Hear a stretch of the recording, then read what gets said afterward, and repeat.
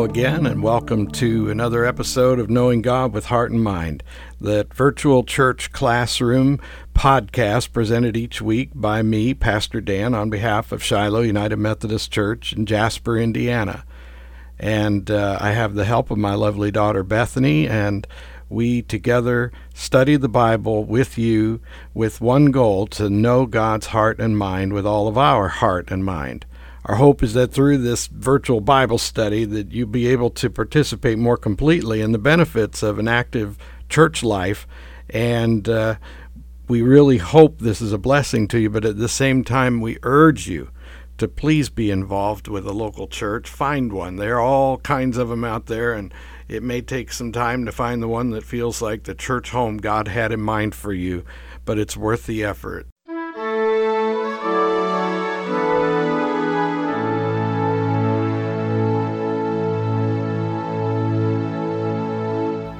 Our psalm reading today is Psalm 3.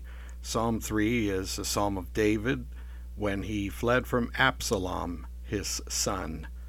O Lord, how many are my foes? Many are rising against me. Many are saying of my soul, there is no salvation for him in God. Selah. But you, O Lord, are a shield about me, my glory, and the lifter of my head. I cried aloud to the Lord, and he answered me from his holy hill. Selah. I lay down and slept. I woke again, for the Lord sustained me. I will not be afraid of many thousands of people who have set themselves against me all around. Arise, O Lord, save me, O my God, for you strike all my enemies on the cheek. You break the teeth of the wicked. Salvation belongs to the Lord. Your blessings be on all your people. Selah. Holy, holy, holy, Lord God Almighty. Early in the morning, our song shall rise to thee. Holy, holy, holy, merciful and mighty, God in three persons, blessed Trinity.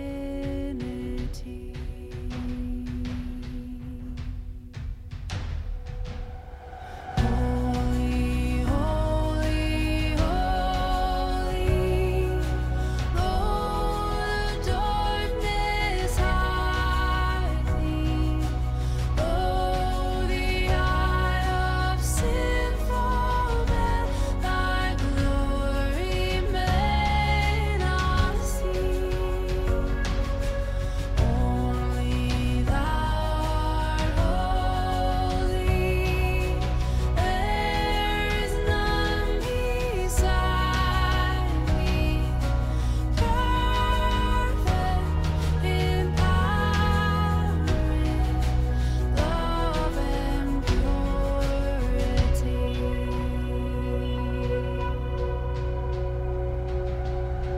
Holy, holy, holy, Lord God Almighty. All thy works shall praise thy name in earth and sky and sea. Holy, holy, holy, merciful and mighty, God in three persons, blessed Trinity. Oh, God in three persons, blessed Trinity.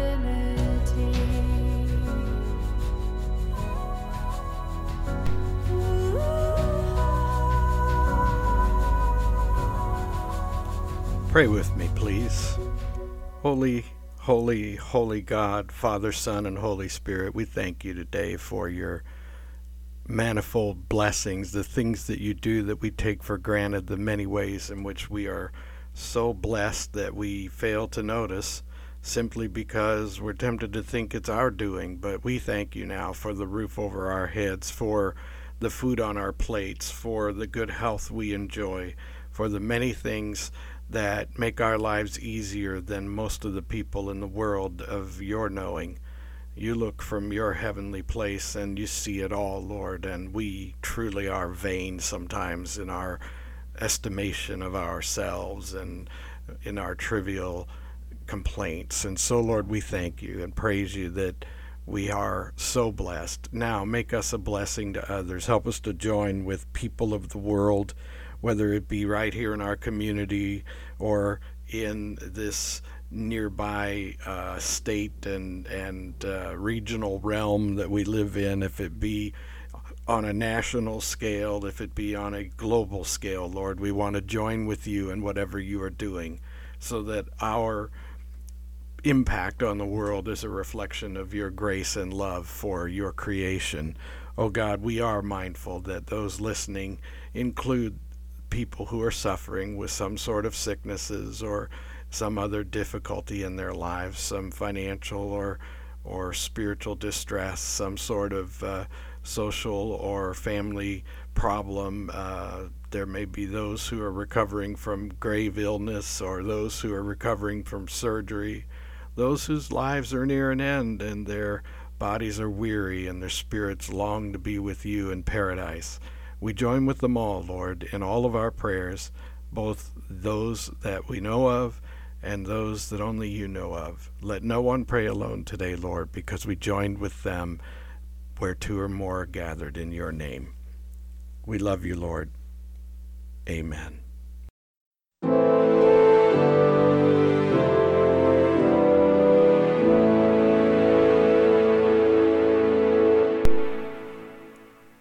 So we're currently studying the book of Revelation, and we are recording this one, this study, on April the 5th, 2018. Bethany's here. Say hi, Beth. Hello. So we are looking at the book of Revelation. If you are a newcomer to the podcast, we haven't covered much scripture, so you're okay.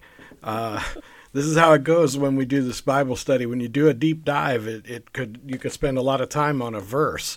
But just a refresher for everybody that we are studying the book of Revelation. We're not looking at it trying to figure out who the next Antichrist is or anything like that. We're just reading it. And as Bethany pointed out last week, it's a beautiful book with beautiful language and imagery. And if you will stop trying to overthink it, you can really appreciate it for its literary form. And maybe you can hear the voice of God more clearly. Now, I sounded a little harsh there, though, didn't I, Beth? I'm not assuming there's somebody listening to this who's overthought it, but when you've been at this as long as I have, you start thinking back to all those people you know who really do. And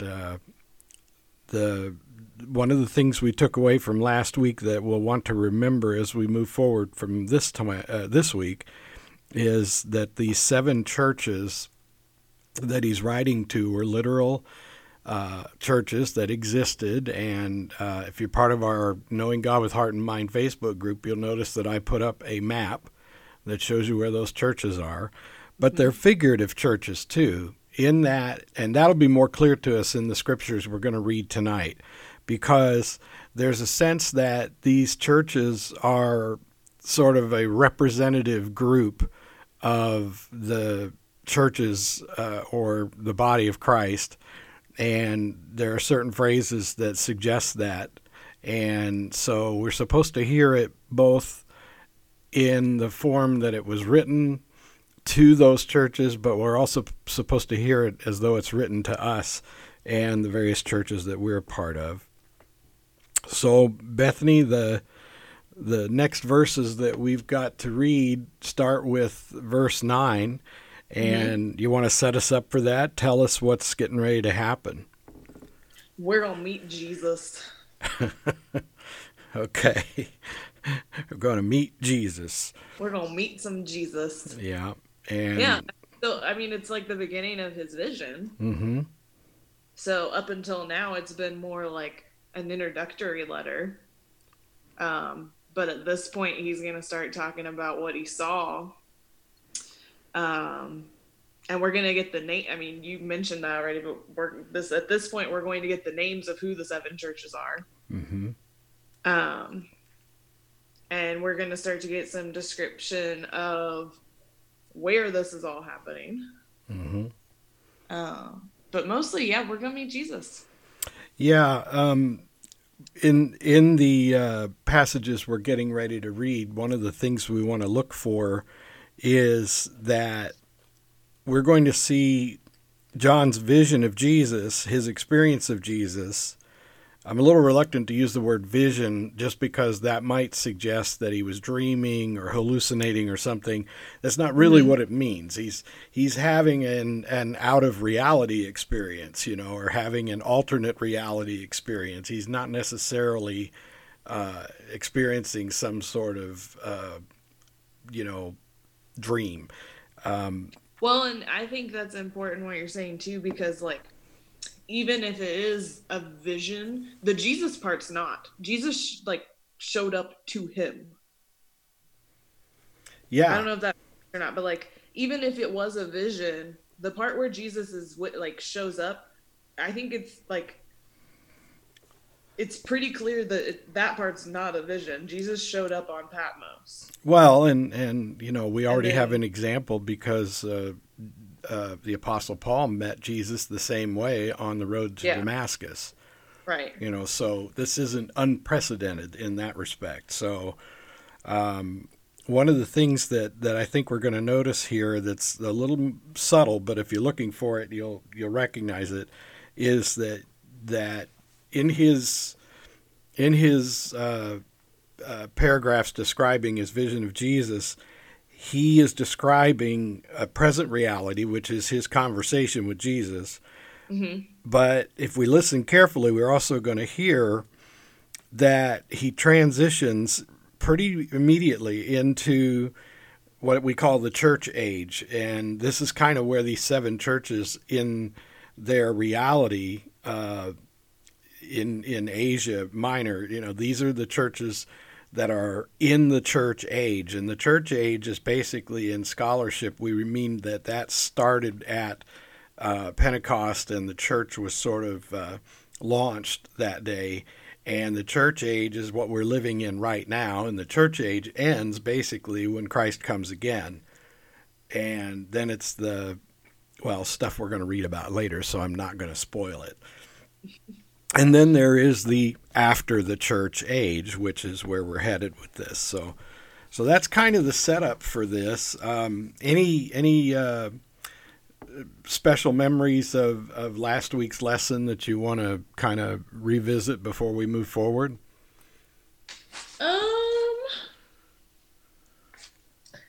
The only things that I had jotted down was just like to just keep thinking about, and then you went and posted on the Facebook page today, so we were obviously thinking the same way. Keep thinking about who all this is being said to, because that's about to get a whole lot more. We're about to get a whole lot more information about that. Yeah. And yeah, that's about all that I had in terms of last week. And speaking of the Facebook group, I need to point out to people who are only able to participate in this virtual Bible study that it's a kind of a meeting room that I use not only for the Bible study online, but it's also been a place where we kind of carry on the conversation from my Wednesday night Bible study and even some of the sermons and one-on-one conversations I have with people. Therefore, if you should notice that I posted a video of Curly Howard testifying in court in a Three Stooges episode. I happened to see that. Yeah, that is from the Wednesday night Bible study last, where we were talking about a particular usage of a phrase that Jeremiah Joshua uses to swear in, so to speak, Achan before he basically condemns him for dabbling in unholy things. But anyway, we were talking about what that phrase means, and we all decided it must be some sort of an oath. And then I kind of went off in a tangent and said, oh, kind of like when Curly's testifying, do you swear to tell the truth, the whole truth, and nothing but the truth, so help you God? And anyway, everybody thinks Pastor Dan's crazy and silly, and then I went ahead and posted the video just so they'd know exactly what I was visualizing in my mind. But So now they still think you're crazy and silly, but they do have proof that you were not totally nuts. yeah, my silliness is rooted in some sort of reality, Right. But I enjoy the fact that when I do Bible study, it can cross over into Three Stooges bits, Well, that's pretty awesome. But I was also thinking that because I am back in my house, so we're video chatting again. Mhm. But when you first started the Joshua study, I happened to be in town, and I went to the first one. And I'm thinking that you said, or you pulled from your notes, that Joshua and Revelation kind of, there's actually a lot of parallels. Yes, yeah. As a matter of fact, I did. So, And so, in a sort of weird, see, here's the thing. I guess this qualifies me as either infested with the Holy Spirit or some sort of mad genius, and yet I'm neither. I would like to be infested with the Holy Spirit or infilled with it in every way with Him, the Holy Spirit. But the reality is that God directs my steps, and I just started, so the fact that I'm doing Revelation online and I'm doing Joshua on campus is kind of an amazing coincidence that only God could orchestrate, because they do parallel. And we're moving about as slowly through Joshua as we're going to move through this. And this is one of the reasons, because we're not talking about the scripture. So why don't you yes. give my voice a rest, and would you please read, let's start by reading verses 9 and through 11, and then Okay. stop and check in on that. Okay. I, John, your brother and companion in the suffering and kingdom and patient endurance that are ours in Jesus, was on the island of Patmos because of the word of God and the testimony of Jesus. On the Lord's day, I was in the Spirit, and I heard behind me a loud voice like a trumpet, which said, "Write on a scroll what you see and send it to the 7 churches, to Ephesus, Smyrna, Pergamum, Thyatira, Sardis, Philadelphia, and Laodicea." All right. Now, another thing I put in as an afterthought on that Facebook group was a link to some images of the island of Patmos. It's a little hard to picture it the way it was, because there are residences there and so forth, but it's really a small island and not much going for it, really. It's a Mediterranean island in near Greece, closer to Turkey actually, and in proximity to these churches. If you go to Patmos and sort of radiate out to the east of Patmos, that's where those churches are located. So, so he says he's on Patmos. Patmos is a penal colony. It's a prison, and it's kind of like those prisons we have in our country for like white collar criminal prisons, where they're not the hardcore Michigan City, scary penitentiaries. They're basically restricted living and limited living. Now, in no way do I want to suggest that John had it easy. But generally, people guilty of the kinds of crimes he was charged with are either executed or they're sent to the mines or something to work themselves to death. And the fact that John is on this island is actually an indication that he might have been popular with the government in that at least they didn't want to kill him.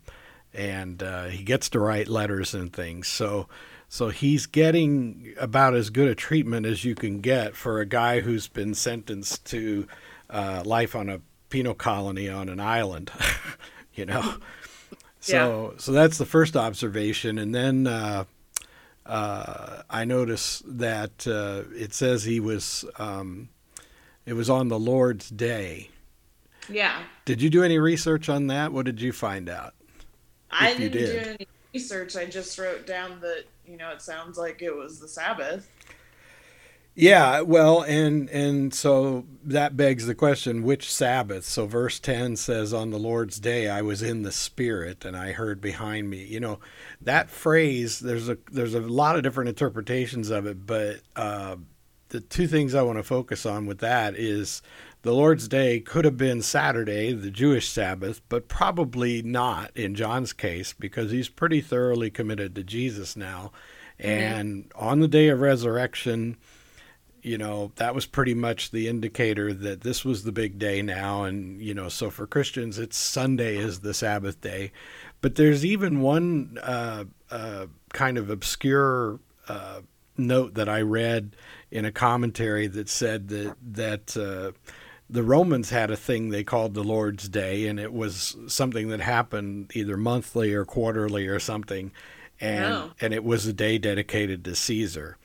And he is on a Roman colony, penal colony, and it is administered by the Roman, forces that are planted there to take care of people like him. And so this one just suggested that, maybe this was his day off or something, and that's why he had time to just meditate and seek the Lord in his prayer and so forth. And so that, I'm not sure that any of that really matters, but it's just very interesting.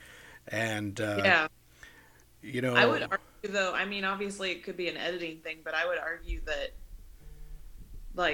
I don't know that it would be the Caesar thing just because I don't think he would put the same kind of emphasis on that. Yeah. Because he's not about Caesar.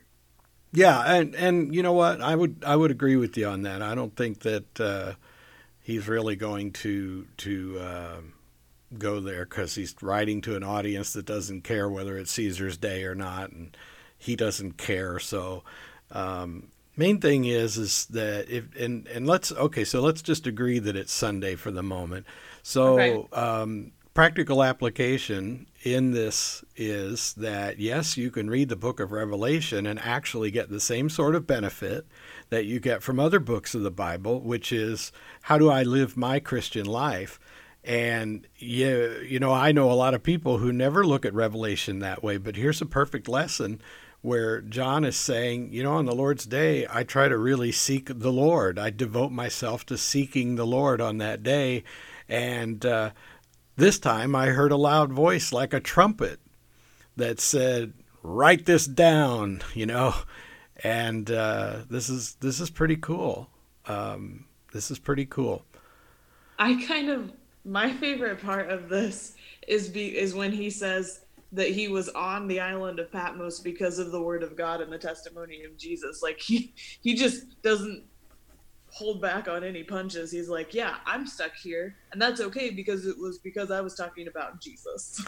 Yeah, and in that respect, if you read the Bible canon, that's the official order of the books and so forth. In that respect, he's writing just like all the other apostles who wrote those various letters and things, Peter and James and all these guys. They all pretty much say the same thing, and Paul was particularly committed to making sure everybody understood that whenever he suffered, it was for the gospel. Yeah. So John's being very consistent here. And for people who are interested, when we talk about the canon of the Bible, this is the word canon. Right now I can't remember. It doesn't mean a big tube that goes boom. It's talking about a process whereby the church's officials long ago decided what criteria these various writings had to meet in order to be considered part of God's word for the people. And so there was an official inquiry into all the various literature that was out there in relation to Jesus, relation to the Christian journey, and even this Jewish scholarship of what we call the Old Testament was scrutinized, and so this is what we call the canon. And I got a definition if you want. go for it. I got a collection or list of sacred books accepted as genuine, or a general law, rule, principle, or criterion by which something is judged. Okay, awesome.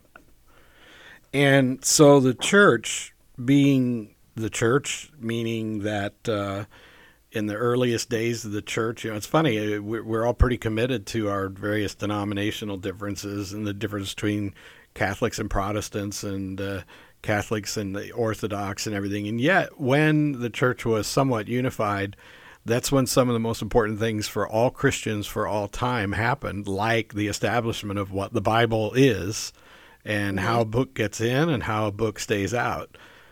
And so it's really fascinating stuff. It'd be, again, this would be one of those cases where we'd refer people back to the Christian Believer series, because one of the lessons was on the Bible and how it came to be. So, if you're interested in that, that's where we go. And so he hears a voice. At this point, we don't know who it is, but this voice wants him to write things down, and he names these churches. And I want to do something that I teased you about last week. I want to rush ahead, but I think we need to go ahead. You want to add anything or whatever to this 9 through 11? I don't know if anyone cares or is interested, or if this is the time I should wait till chapter 2. But I kind of like history and stuff, and so when I was doing my reading last week, I went and just looked up each of the cities, and kind of found out a little bit about them. Not a lot, but just a little about each one. We'll go for it. Do you want me to say that stuff? Well, now? sure. Okay. This is where we meet them first, so let's get the background. Now, I take it back. Technically, I didn't look up stuff about all of them yet, because I was doing this based on chapter 2, so I only looked up information on the first 4, so I can tell you about those. Well, go ahead. Okay. So Ephesus, which, Ephesians and stuff, Ephesus has been mentioned in the Bible before. It's kind of a big city, and it didn't take much to find information about it. So it was the commercial hub of Asia Minor, and Asia Minor is basically Turkey, Right. Modern day Turkey. And it makes sense because if you look at a map like the one that you put on Facebook, it's a port city. So it was a big hub, and it was also where John was headquartered before he was at Patmos, which I thought was interesting. I don't know that means that church in Ephesus, I mean, I would assume that they had some ties to John if he was hubbed there, but so I thought that was interesting. And then it said that it was also a hub for the Temple of Diana, who is the Roman hunting goddess. Mm-hmm. Artemis, I guess, is the Greek equivalent. But it was the hub for her, so there was also quite a bit of pagan worship going on in that city. So I thought that was kind of interesting. Mm-hmm. And then Smyrna was another one that was a commercial city, which makes sense again because it's not totally coastal, but it's not far from Ephesus at all. And it was definitely a participant in emperor worship. That was the big thing I found about that one, is that they were allied with Rome, definitely, and they were definitely they were buddy with the emperor. And it didn't really give a reason why. It just said they were definitely buds. Okay. Pergamum was the official center for the imperial cult, which I did not know, and I thought that was very interesting. And I'm not going to explain lots of stuff about the imperial cult because that is a whole other thing.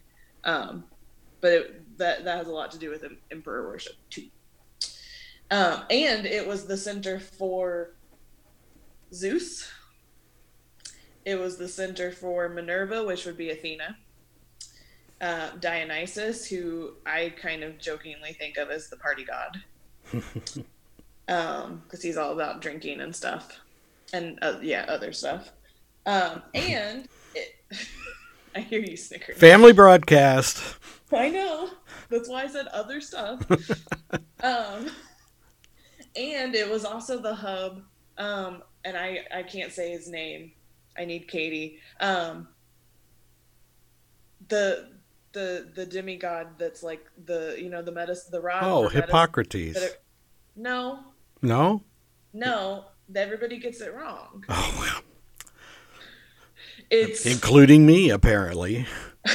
I can't. It's like Asclepius or I don't know how to say it. It's a hard one. Well, but everybody gets it wrong because they call. They always say that the rod, the medicine, like that rod. Oh, yeah. Or whatever. They always think that it's like the same symbol as Hermes with the snakes and stuff, but it's actually a different symbol. It's this guy's symbol. Okay. This is familiar to me, but I still don't know how to say his name. I don't know how to say it either. It's a weird one.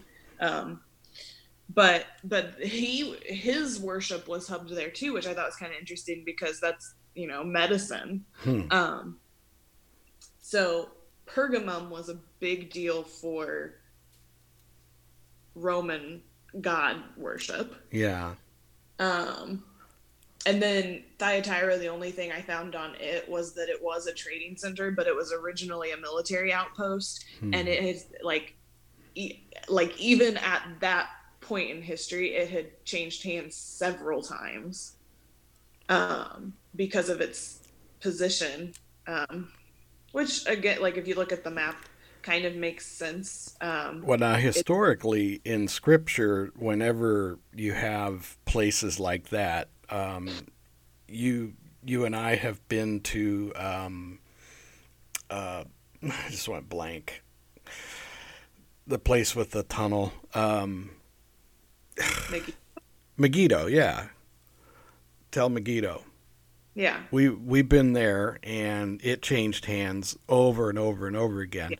Consequently, every time they excavate, they find a new altar to yet another god. Yes. And of course, all of that has sort of a residual effect, because if there's one thing that invading armies do is leave behind a lot of babies.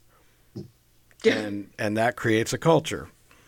And a pagan culture as a rule. So you could say that maybe that is one of the sort of hidden intricacies that comes out of your research. So, Well, okay. So even though our listeners have given us permission to go longer than we thought, we still better keep moving here, because yes. I'm committed to getting all the way through the end of the chapter tonight.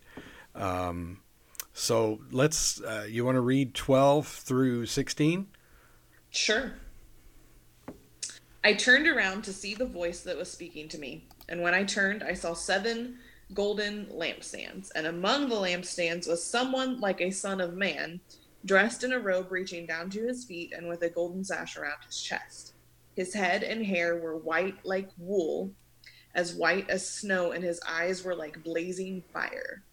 His feet were like bronze glowing in a furnace, and his voice was like the sound of rushing waters.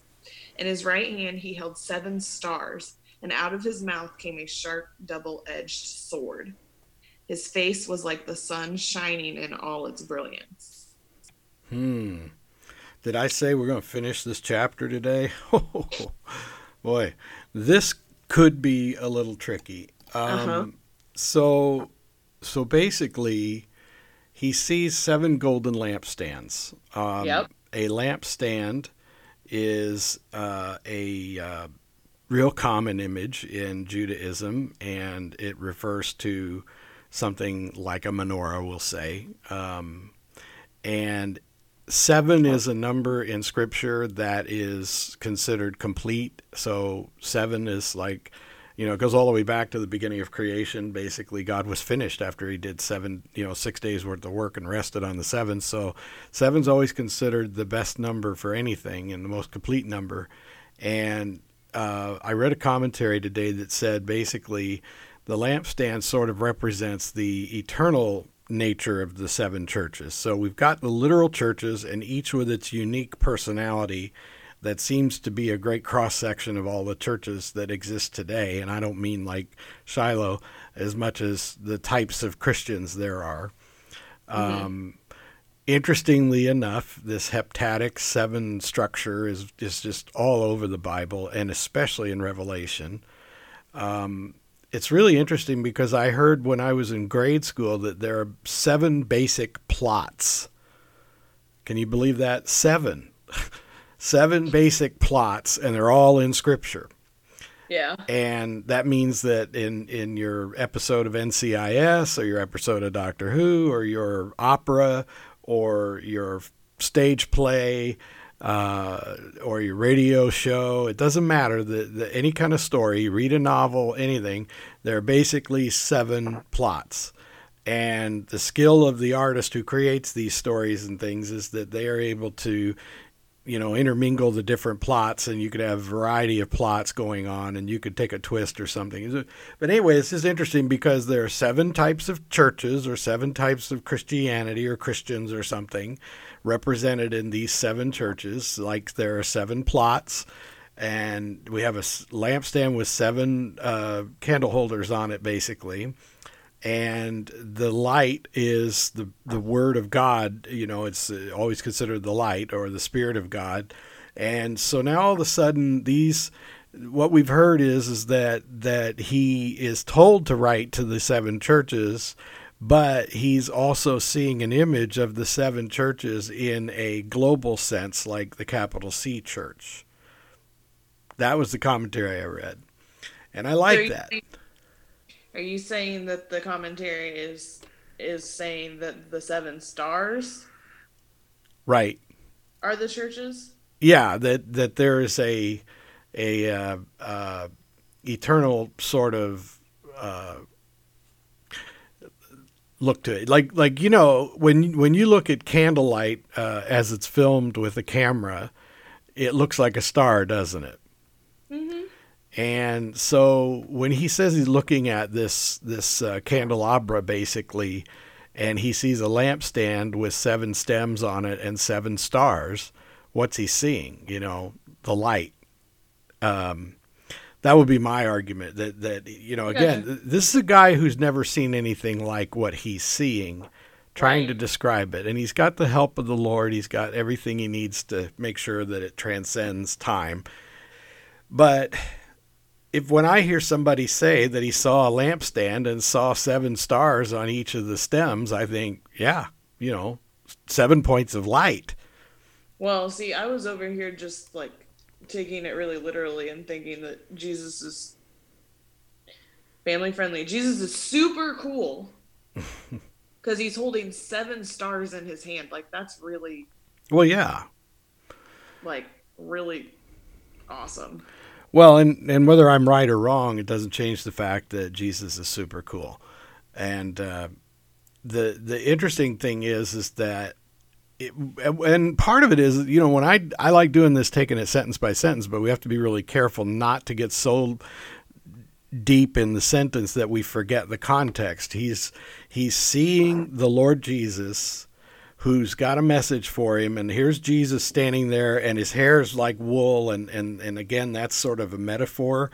When he says it's white like wool, what he's saying is that his hair is sort of white with tinges of gray in it, and this is to suggest the wisdom of the ages and so forth.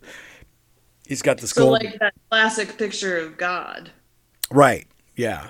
Like big woolly beard and white hair and yeah, and so everything that's being described here is painting a picture, and John is describing what he's seeing, but he's also describing it in the sort of metaphorical terms that people are accustomed to in those days. So he says something like the Son of Man. Well, Jesus referred to himself as the Son of Man like 80 times in the Gospels. And it was a phrase that meant the Son of God, that he's a Son of Man in the sense that he is the son of humankind, that he's the essence of humanity as created by God. It's kind of that's a terrible translation, but that's that Son of Man phrase means I'm referring to myself as God in the flesh, the Son of God. And so then he says he's got hair on his head that was white like wool and white as snow, and that's meant to imply the idea, believe it or not, in Jewish culture, even to this day, old age is revered. It's only in our sort of Greek-like culture or Roman-like culture that we view old age as a weakness, and we want to cast off our old. And right here, John in verse 14 is celebrating that because he looks old, he is the wisest and therefore the sage of all time. That's the idea. His eyes are blazing like fire. I mean, what a concept. He's piercing gaze. Can I tell you my totally left field interpretation? Well, go for it. Because There might be somebody out there like you. So, I was reading this and kind of taking the whole thing together. And to me, it almost sounds like he says the hair white like wool and as white as snow and stuff, and the eyes like a blazing fire. And I'm reading it and I'm picturing he's saying the hair thing, but he's talking about how white everything is. Plus, he's talking about how his feet are look like they're glowing in a furnace, and that his face is shining like the sun. So in my brain, I'm picturing the Human Torch on steroids. No, I get you. I was even it's talking about how white it is, and I'm thinking white hot flame. He's, I don't know, he's legitimately glowing to the point looking like he's just on fire, but he still looks like in the shape of a human. I don't know. That's kind of where I was going. Well, wow, he looks like the sun. If we're going to go there, then here's what I think. All right. I hadn't talked about the glowing parts. I was going to get to that. Sorry. No. It's okay. Imagine that you are in a dimly lit room and it's bright and sunny outside, and someone comes in from outside and they're standing in the doorway. You see them almost as a silhouette, and the light is just blazing around them. Like an outline. Yeah. Yeah. And if the light was intense enough, you'd still be able to make out all their features because there'd be enough ambient light from the source to light their dark side enough that you could see that. Now imagine that a portal between the fabric of our space and time and the timeless area where Jesus dwells with the Father opens, and there stands the Lord in the opening. And every time we hear a description of the space between our space and time and the space where Jesus is opening, Moses sees a burning bush, but it's not consumed by fire. He sees a hole in space and time. When they go to the Mount of Transfiguration, they see a hole in space and time where the timeless Lord is reaching through, so to speak, to talk with Jesus. And Moses back with that sunburn. Yeah. And that's right. And then you have on the birth of Christ, when there is this star that is always present over him wherever he is, and it's the brightest star anybody's ever seen, and it's been described as a comet, it's been described as all sorts of things. I personally think it's a hole in space and time that God opens, and during Jesus's most vulnerable period, which is when he's about to be born and he's an infant, they've literally opened up a portal in heaven to the earth, so to speak, so they can keep an eye on him, and so this thing is always appearing over Jesus like a star. When Jesus is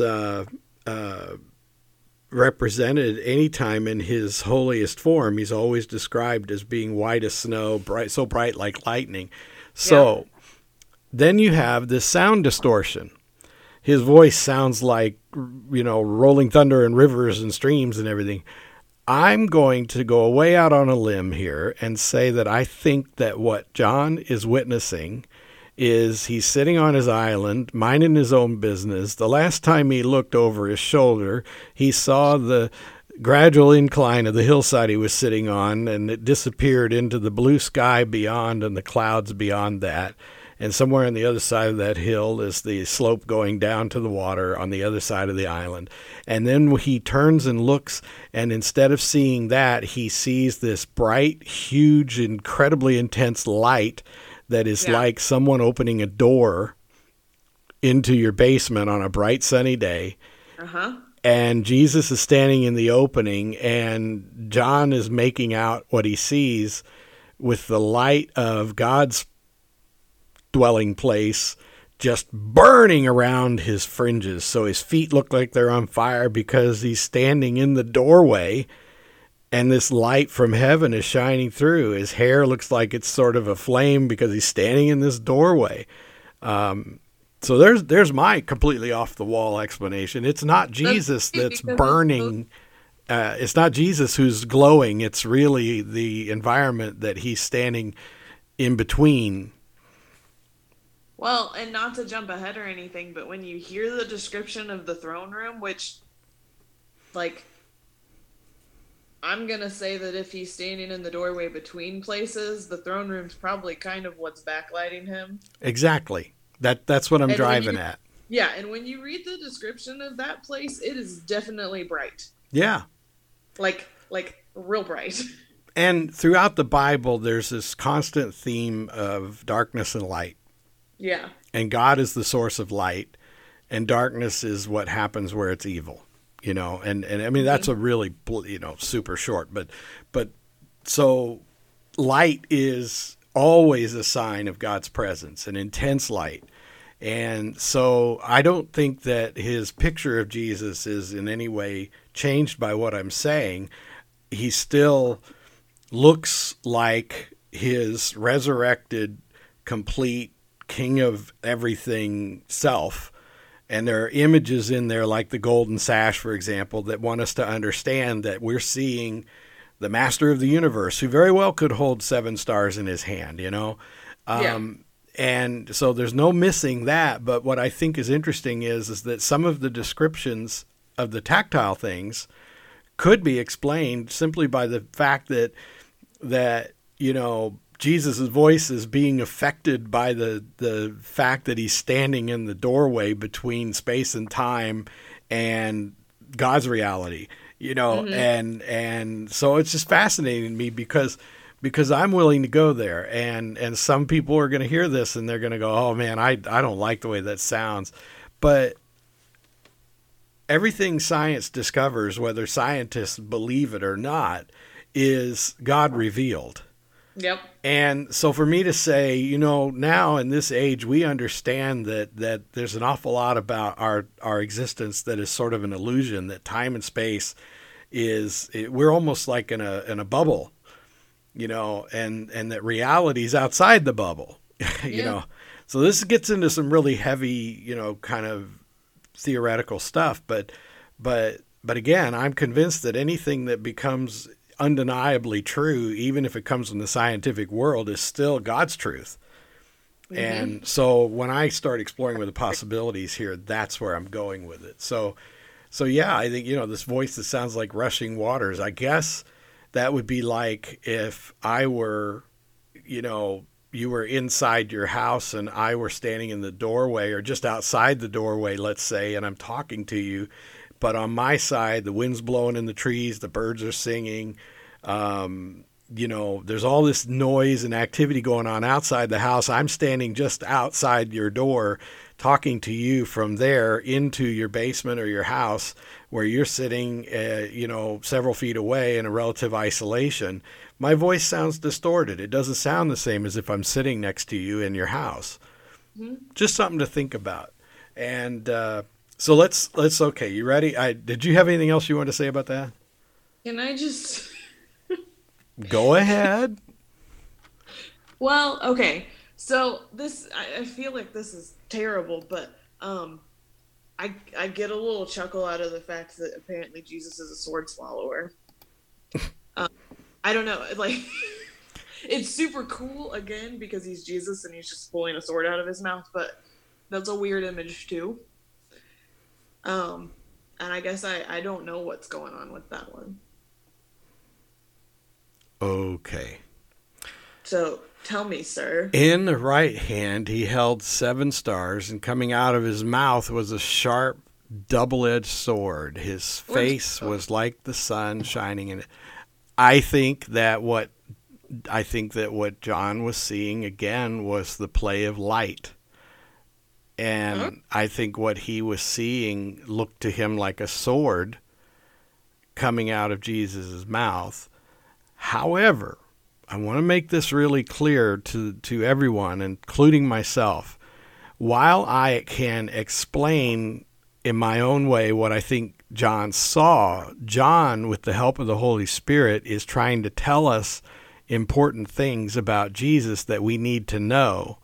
And so this is where the beautiful literary style comes into play. He's describing unbelievable things that he's seeing for the first time in his existence the best he can for our benefit, but he's also trying to tell us something about the Lord too. And so he sees what I think was light, not so much a real sword, and he describes it, though, as a double-edged sword. And that may very well be because the way the light played, it looked like it was tapering in 2 different directions as it's coming out of his mouth. But I also think that he wants us to hear this because it's going to come back in later. And the reason I say that is because he says at verse 18, the last part of verse 18, he says, I am alive forever and ever, and I hold the keys to death and Hades. And so he's basically describing life and death, a double-edged sword. So John is describing things for us the best way he can, but he's also crafting metaphor. And actually, Jesus is the one crafting it because John's describing it, but Jesus is the one who's speaking. So why don't you read verses 17 through 20, and then I think we might be able to tie this up. Okay. When I saw him, I fell at his feet as though dead. Then he placed his right hand on me and said, Do not be afraid. I am the first and the last. I am the living one. I was dead, and behold, I am alive forever and ever. And I hold the keys of death and Hades. All right, stop. 2-edged sword. Don't be afraid. I'm first and last. I'm living, and I have power over death. So, The death and Hades thing I wrote down, though, because I think that's kind of interesting, because it sounds like double talk, but I don't know that it is. Because if you know Greek mythology, Roman mythology, if you don't know it, then when you hear Hades, people tend to just think death. But technically, he was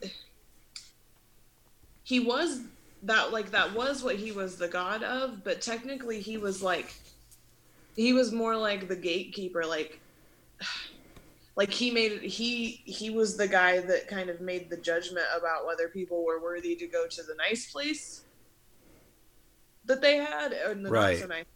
So I don't know that it is double talk saying death and Hades, but I don't know whether there's more depth to it or if it's just a translation thing because it was translated out of the Greek. Right. So I follow you. Okay. It doesn't really matter. But. Well, and again, Jesus is saying, life and death. I was alive. I was dead. I'm alive again. He said, I'm the first. I'm the last. I'm the living one. I was dead. Now look at me. I'm alive. And forever and ever is twice. I hold the keys to death and Hades, and Hades is the word they've used as translated because this was probably first translated from whatever language John wrote it in to Greek, and he may have written it in Greek. I'm just not ready to answer that now because I don't recall. But so Hades would be the word they pick, and so what's he saying? Death is one thing, and death is not only in the Bible, death is not just about the death of the flesh. It's really about the death of the soul. Right. And so he's talking about death in a literal sense, the end of existence, but he's also talking about hell or, the judgment. And so he's juxtaposing with a two-edged sword almost. He's saying that his word cuts both ways. Well, and interestingly, my Bible sends me back into Luke for a note, and it says, so it says hell, and then it says, or Greek, Hades. Right. So it's... Yeah. Which I know you know a little bit more than I do about the Greek mythology and everything, so that's kind of makes it tempting to... contentious there, but it's okay. We can keep moving. Well, I'm watching our time here, so let's go. Now, I mentioned verse 19 when we got started. Yes. Which says, "Write therefore what you have seen, what is now, what will take place later." What is it he's seen? He's seeing a vision of Jesus, and he's describing how he encountered Jesus that day. And then he talks about those 7 churches that existed then. So that's what is now. And then he starts talking about what will take place later. And that is the metaphor of the lampstand and the lights, which is the church through the ages in the age of the church. So it's kind of interesting. He says, the mystery of the 7 stars that you saw in my right hand and the 7 golden lampstands is this. So he's answering the question, and it means that what I thought isn't exactly true, but then I didn't, Anyway, he says the 7 stars are the angels of the 7 churches, and the 7 lampstands are the 7 churches. This is what will be. This is the direction that it's going. Do you still have your notes that you shared from last week where you were talking about the 7 sort of characteristics? Because here's where those angels come into play, and this is a good place to wrap. Are you talking about the spirits? Yeah. I don't have the notes, but I can try to look up the... Well, in last week's episode, which I listened to right before we started today so that there'd be some continuity, you were describing how those were each certain qualities. Yeah. Do you remember that? Yeah, it was like wisdom and... Oh, I can look it back up. Well, that's all right. So, Okay. So folks, listen to last week if you don't know what we're talking about, because Bethany said it. So these 7 spirits. Now, I'd like to talk about that more next week, and so let's try to remember to open with that, the 7 spirits, because there's a lot more to that, and I don't think we can try to do it justice when I'm trying to watch the clock here. So let's just say that Jesus has just explained that the 7 stars represent something that is supernatural and transcendent, that is an equal partner with the church. So the church is an earthly expression of Christ, and we're part of that expression in the flesh within time and space as we understand it. And yet he's saying each church or each type of church is also sort of given oversight and partnership with something from where he now dwells outside of space and time. Kind of cool. Mm-hmm. Any final thoughts on this?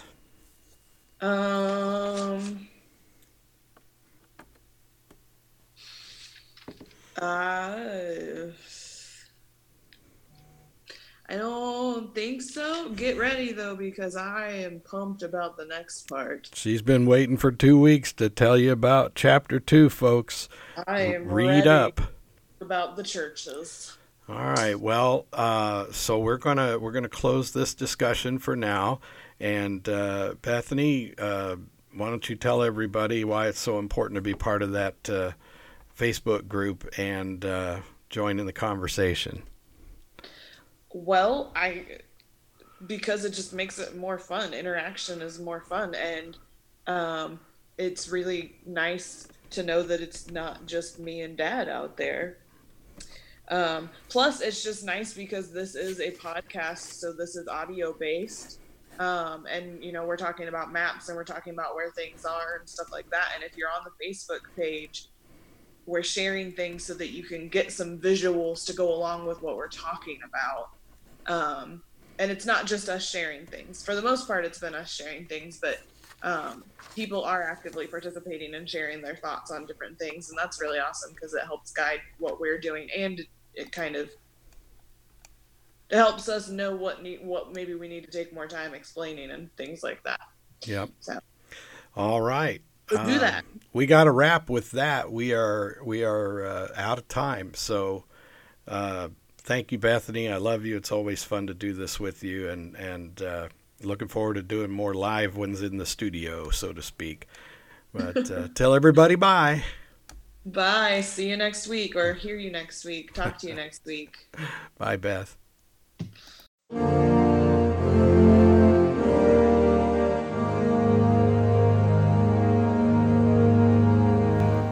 As with most prophetic writing, and really I think all prophetic writing in the Bible, there's a dualism. The author is writing to an immediate situation and receiving God's aid in giving answers to those for whom the author feels responsible. And so he's writing to these 7 churches that literally exist. And as you heard from Bethany, they were all being pervaded with this call to emperor worship, or the emperor cult. And so John wants them to know that Jesus is the mighty one, and that he cares about their problems, and he's standing in the gap. He's standing for them. And he wants them to be firm in the face of persecution. And yet there is also this eternal message and prophetic message of things to come. And the thing to remember about prophecy is that it's always meant to be a proof after the fact of God's presence in it. In other words, it's not like scary predictions. It is a statement of pre-warning or pre-advising you of what to look for. And in that way, you know when it's happening that it is as God has ordered it and as God expected it to be. So this is another way that the prophecy is to benefit us in the same way it was to benefit those churches in the day of John. It is a reminder to us that none of this comes as a surprise to God, and that God is already on top of it, and that in the end, God wins. So with that in mind, I'd like to give you a little assignment for next week. Remember that God has told you that he's going to destroy Satan and his works that oppose you and God. So do your actions in your living prove that you believe that? And if you have any doubts about God's sovereignty over everything, go back and read Job 37, verse 23, Ezekiel 6:14, Daniel 4:25, Jude chapter 4, Revelation 19:16. So there's your assignments for this week.